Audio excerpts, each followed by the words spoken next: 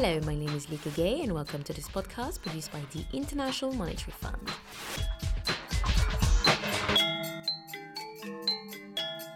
Africa is one of the fastest growing regions in the world, but the persistence of youth unemployment threatens this progress. The continent has the youngest population in the world, and the proportion of African youth to the rest of the population is set to double by 2045. Some see this growth without jobs as a ticking time bomb. Lamido Sanusi, the governor of the Central Bank of Nigeria, has some ideas about how to tackle this issue.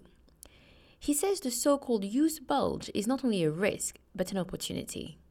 If you take my country, Nigeria, it's a country of about 170 million, and more than half of the population would qualify as youth.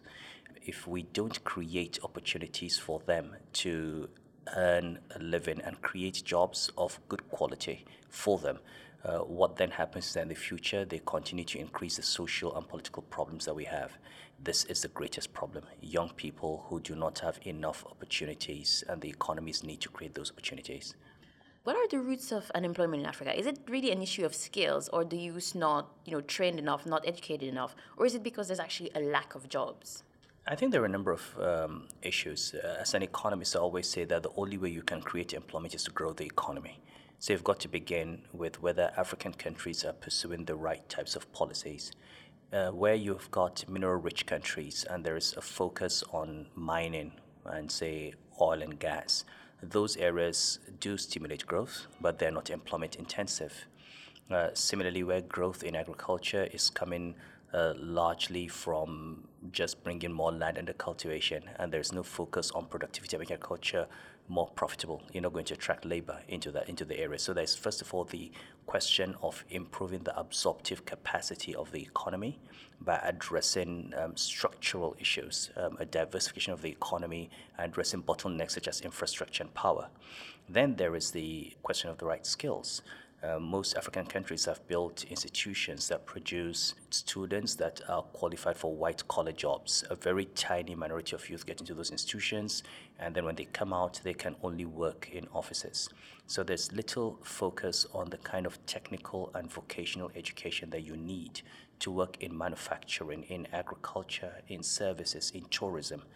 With the exception of countries like maybe East Africa, where you've got a large tourism industry and they're training youth for those areas, and also the kind of work that was done by Meles in Ethiopia in cultural value chains in general.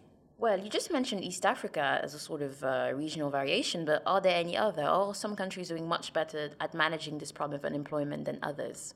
I think in general, if you look at the progress that's been done on regional integration, on financial inclusion, on agricultural productivity, you would say that Eastern and Southern Africa have done better than the rest of the continent. And if you look at individual countries like Ethiopia, like Botswana, like Kenya, like Mozambique, like Tanzania, you can think of, off the back of your head, individual initiatives that are grand, that are visionary, and that have the great potential for bringing youth into the job market. Can you just mention any of these grand initiatives? The coffee value chain work that was done by Meles in Ethiopia, where you had coffee farmers basically get to a point where they're able to produce coffee that Starbucks would buy, and improving the percentage of value added that they get from 10% to almost 60-70%. Or what is done with the leather factory, where he simply disincentivized the export of wet blue and leather and got the Chinese to come and set up a factory to produce leather goods, shoes and gloves outside Addis Ababa, or the power project that is in Ethiopia.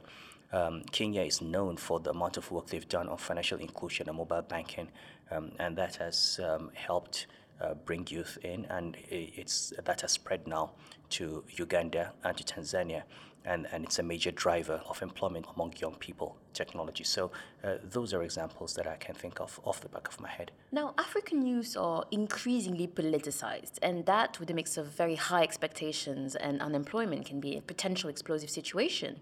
So how big of a threat do you think that is? The politicization of youth is important in the sense that they need to take an interest in the political future of their countries. They need to ask questions about their leaders, and they need to prepare themselves for change in the society in which they're in.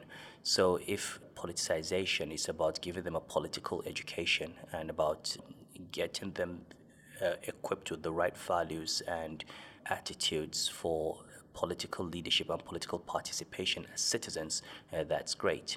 So the real danger is if you've got youth that are not educated, that do not have any idea of the nature and form of political intervention that is positive, and whose politics is, for instance, divisive, negative politics of ethnicity or religion.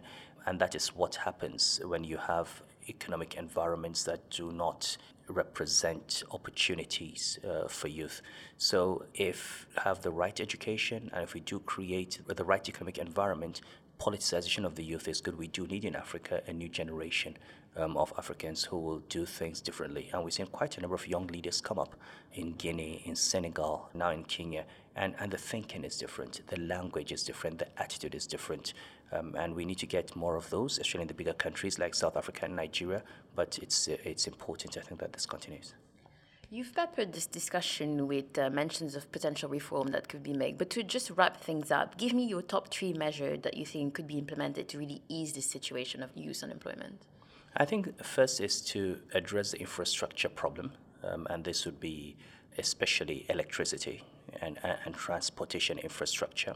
The second, for me, would be to focus on technical and vocational education that's tied to the requirements of the economies at their various stages of development. And this would depend on what the particular comparative advantage is that you want to build. Is it in agro-allied production? Is it in the value chains around mineral resources? Is it in information technology, where you've got to build the skills that are required by the economy?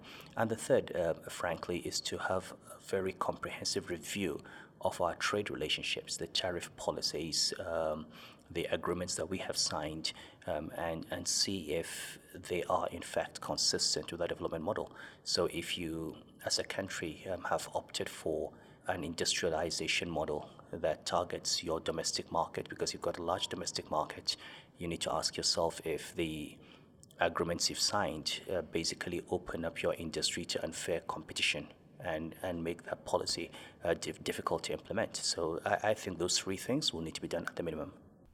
This was Lamido Sanusi, the governor of the Central Bank of Nigeria, on how to tackle youth unemployment in Africa. And to hear more podcasts, log on to www.soundcloud.com/imf-podcasts.